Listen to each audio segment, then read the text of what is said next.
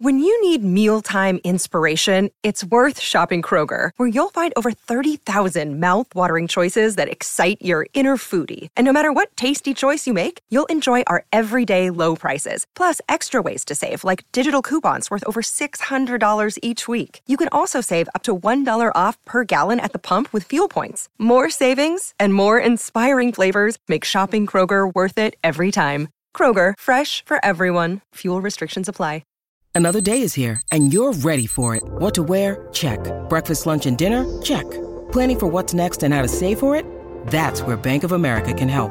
For your financial to-dos, Bank of America has experts ready to help get you closer to your goals. Get started at one of our local financial centers or 24/7 in our mobile banking app. Find a location near you at bankofamerica.com/talktous. What would you like the power to do? Mobile banking requires downloading the app and is only available for select devices. Message and data rates may apply. Bank of America N.A., member FDIC. Alvarez versus Foden, Chilwell versus James, Richarlison versus Maddison. There's a lot of key battles. Let's start comparing. Welcome to the Gianni Battici YouTube show. Hope you guys are doing well. I'm forming my watch list here, but I'm doing it by comparing some key battles internally within some Premier League football clubs. Sometimes we'll compare player X from one club and player Y from another in this show, but today we're going to look strictly at some of those internal battles because there's some big discussions to be had. Which Spurs attacking asset? Which Chelsea defender? Which Newcastle attacker? Now, some of these answers will be go both, some might be go neither, and some will be very clear go one or the other. So let's get started with Alvarez versus Foden. This is a really interesting one, and it's become way more topical this week. Why? Well, because of the KDB injury news. KDB is going to be out for a while, and with that, Alvarez and Foden minutes absolutely on the rise, right? But it could be one of them getting the lion's share of the minutes, or it could be both. So what do we know? Well, last season when KDB was out, going into the kind of final months or weeks of the Premier League season, Alvarez was getting the nod. But in the Champions League final, KDB goes off injured in the first, 20 minutes, and it was Foden that came on. Alvarez was on the bench in that game. So the battle to replace KDB is perhaps tighter than we think. Now, let's have a look at the weekend just gone against Burnley, where Alvarez, Foden and KDB all actually started. So we can see here the average position map. Foden, number 47, and Alvarez, number 19, pretty much on top of each other. Right? Both really close to Haaland. We like that. Now, they were switching between sides, but they were both fairly central. Now, KDB, you can ignore number 17 as the most advanced player. He went off after, 20 minutes. So, when these guys are on the pitch, they're both very close to Haaland. We like that. Now, it's a very small sample size, but let's look at that game week 1 because they both got 90 minutes. So, let's compare some of the numbers, right? The expected goal involvement, Alvarez wins, hands down, 0.72 versus 0.44. The goal attempts in the box, again, Alvarez wins, 3 versus 2. The chances created, now this is a surprising one for me because you expect Foden to be the more creative force and Alvarez to perhaps be the better force in front of goal and the greedier force. But actually chances created, Alvarez, 6 versus Foden 2. Now, they both took corners, because again, you might go, it's all right, Foden's got the corners. Nope, they took 2 each. So there's not much to split them, but at the moment, you go Alvarez. But the biggest question will be, not these stats, it will be who's secure for minutes. And at the moment, we don't know. It could be one of them, it could be both of them. You expect Man City are going to buy a player that will play the similar style position to a Gundogan or a KDB, maybe even a Mahrez replacement. And again, the transfer window will help. So it might be too early if you're unsure on Man City attack to jump on one of these guys, but I think you can take a punt. I already own Foden and I'm happy, right? But if I didn't own either, I'd be tempted to go early on Alvarez. 6.5 million attacker, remember, versus Foden, the midfielder. So if you can go Alvarez easily, I think it's a punt worth making game week 2. But look, there are other players in the game in the price point like João Pedro, who's more reliable, you could argue. But Alvarez definitely worth monitoring because look, this is the best attack in the league and you're going to get a City attacker for a low to mid-price amount of money in terms of expenditure with hopefully minutes guaranteed, which we haven't always had. But let's move on. Chelsea fullbacks, right? It's Reece James, it's Chilwell. I think it might be both, right? Now, before we look at the data, which is interesting from game week 1, because the headline's all been about Chilwell, but actually Reece's numbers are really good. Let's just look at the heat maps of both players. So we can see here, we have got, of course, on the left-hand side, you can see the right back attacking. The goal is at the bottom of the screen. So we've got Reece James on the left, right? And we've got Chilwell on the right. I know that doesn't sound right, but visually it works. Now, this is taken from the Fancy Football Scout members area, and do check Scout out. Link in bio, 30% off pre-season, and I think early on for game week 1-2 as well. So what does this tell us? Well, it tells us Chilwell was slightly more advanced. Yeah, we know that, Gianni. We've seen it all on social media.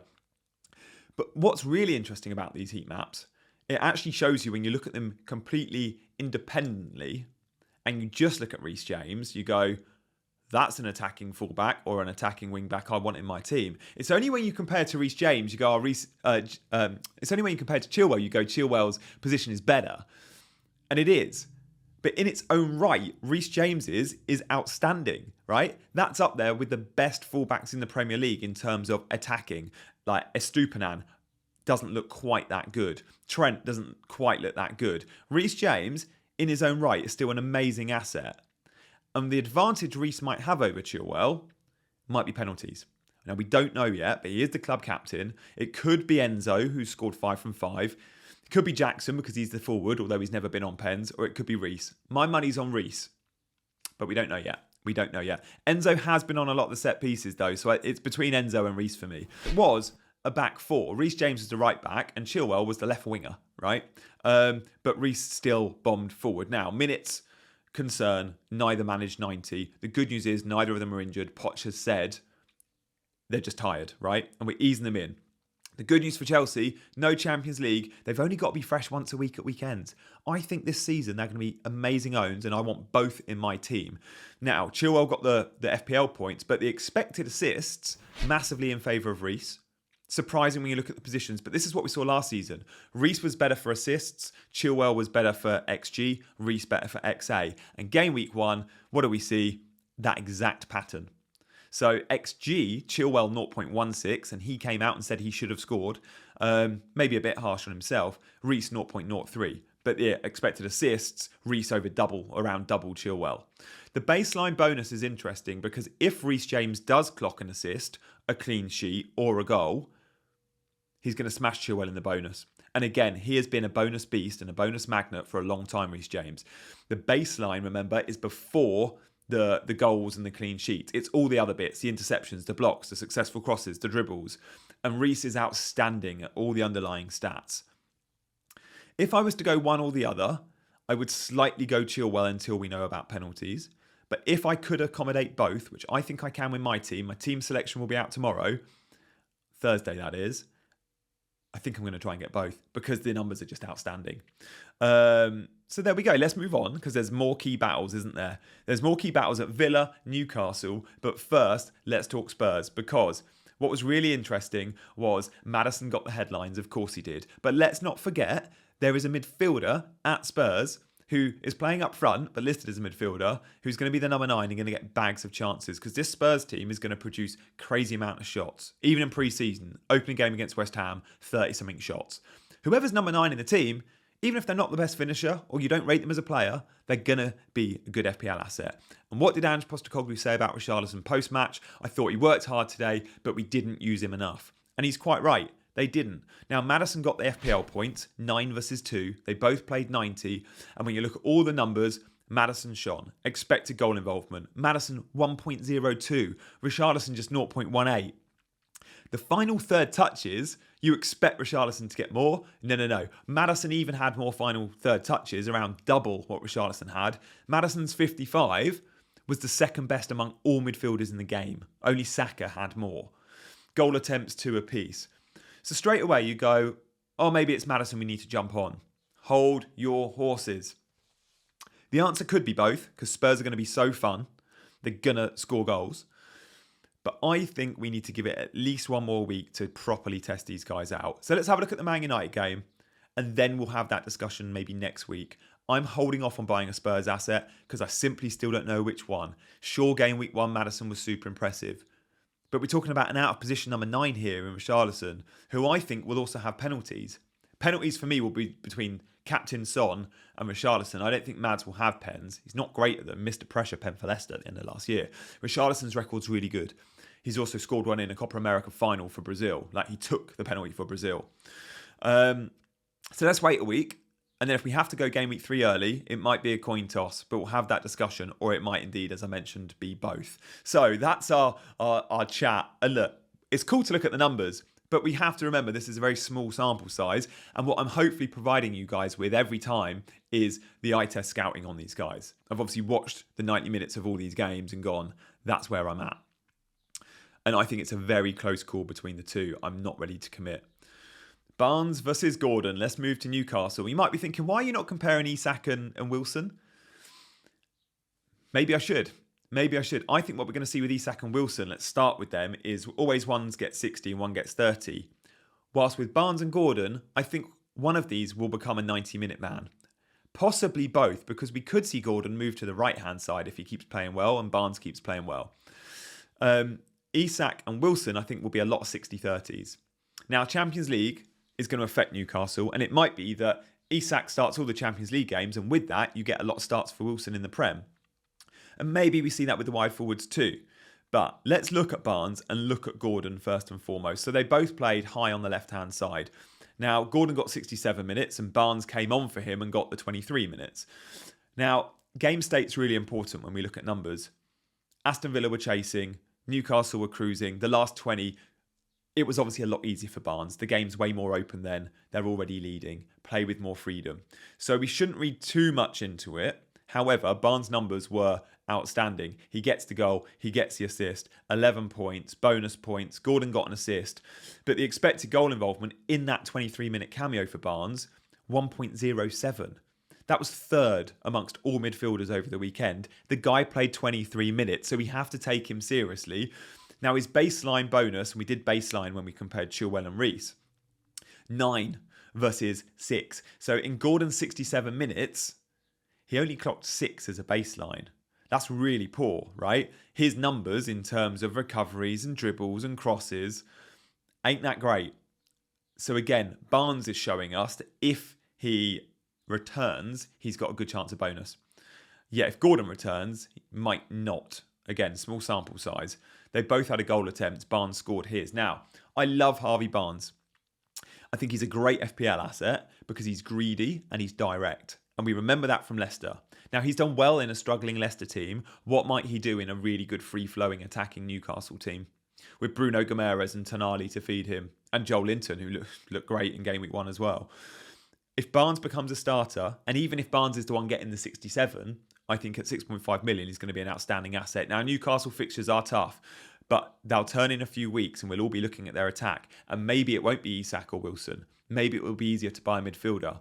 Now, Almiron's been playing on the right-hand side, and it might be that both these guys are starters, Gordon and Barnes. But I really am thinking Barnes will become the first choice on the left-hand side. And if he does, he's on my radar. So firmly, guys, firmly on my watch list here, right? There's one more comparison we have to consider and we have to look at because a lot of us own Ollie Watkins. And if we own Ollie Watkins and we're thinking we need the money and we want to go down to João Pedro or we want to go to Jackson or whoever, that could happen in a few weeks. Maybe we still want to cover the Aston Villa attack. So before we look at the numbers, let me show you the pass map. Now, this was from Between the Posts. Now, the pass map for Aston Villa looked a bit disjointed. And look, this looks like a pass map of a team that just got hammered, and they did. But it also shows the average position. Look at Diaby and Watkins. It's a front two. We thought Diaby might come in to be playing on the front three as a wide forward. But everything I'm seeing with Diaby, and including pre-season, is he's pretty central. And him and Watkins, we know Watkins likes to drift left. Him and Watkins, both down the middle. And they're both at advanced, super advanced. Diaby slightly higher, if anything, when comparing the two. But this is just one game, of course. What does that show us? Well, maybe Diaby can cover Watkins' points. Maybe Diaby can outscore Watkins. I'm not so sure he will. But he's a midfielder and he costs way less. So we have to consider him and we have to look at him and be aware of him. So now we've seen the average position. Let's look at some of the numbers from game week 1. Minutes, both starters, both going to mostly play 90, I think. Points, Diaby scored the goal, Watkins got the assist. The expected goal involvement, pretty much identical, 0.39 versus 0.42. This is what we're seeing here. These two are looking like they're putting up similar numbers. And if they're going to put up similar numbers, Diaby makes sense, right? Because money's going to be tight at some point. And striker spots might also be very tight. Goal attempts, 3 versus 2, Diaby's favour. Chances created, 2 apiece. I am really interested in these two players in the next couple of weeks to start seeing if this pattern continues. If it doesn't continue and Watkins is getting more chances, more goals, better expected data, then of course Watkins will prove himself to be worth the extra 1.5. But I'm not sure long term he's going to be worth the extra 1.5. Maybe worth 8 million in his own right, but it's when we compare to his teammate Diaby, maybe not. So that's going to be one to monitor. So guys, they were 5 key comparisons at 5 clubs with FPL interest, right? We're interested in Man City attack. We have to be interested in Chelsea defence and Spurs attack. Likewise, Newcastle has to be on our radar. And I think Villa attack, despite losing against Newcastle, still look pretty good. So we might continue this show if you think there's an appetite for it. At the moment, my shows on YouTube are the game week preview and then the team selection video, like Tuesday, Thursday. If we can squeeze in a Wednesday video and you like this idea, let me know in the comments and we'll try and continue it. Now, those key battles might not always be internally. It might be that we're comparing Jackson with Isak because we're looking for a new forward in game week 4, right? It doesn't have to be within the same club. But for the time being, and certainly for game week 1, it seemed to work to do those internal battles. So I'm keen to see your comments. But if you do like this show, show me you like it by hitting the like button and also by subscribing to the channel. I'm loving all the pre-season content I did a few weeks ago, but now this is the real stuff. This is where the real hard work starts. It's what you do from game week 1 onwards that will define your season. Right? It's the transfers you make, the content you absorb. So hopefully you're enjoying the journey by subscribing to the Gianni Buttici YouTube show. And I will see you very soon. Go well, guys. Thank you.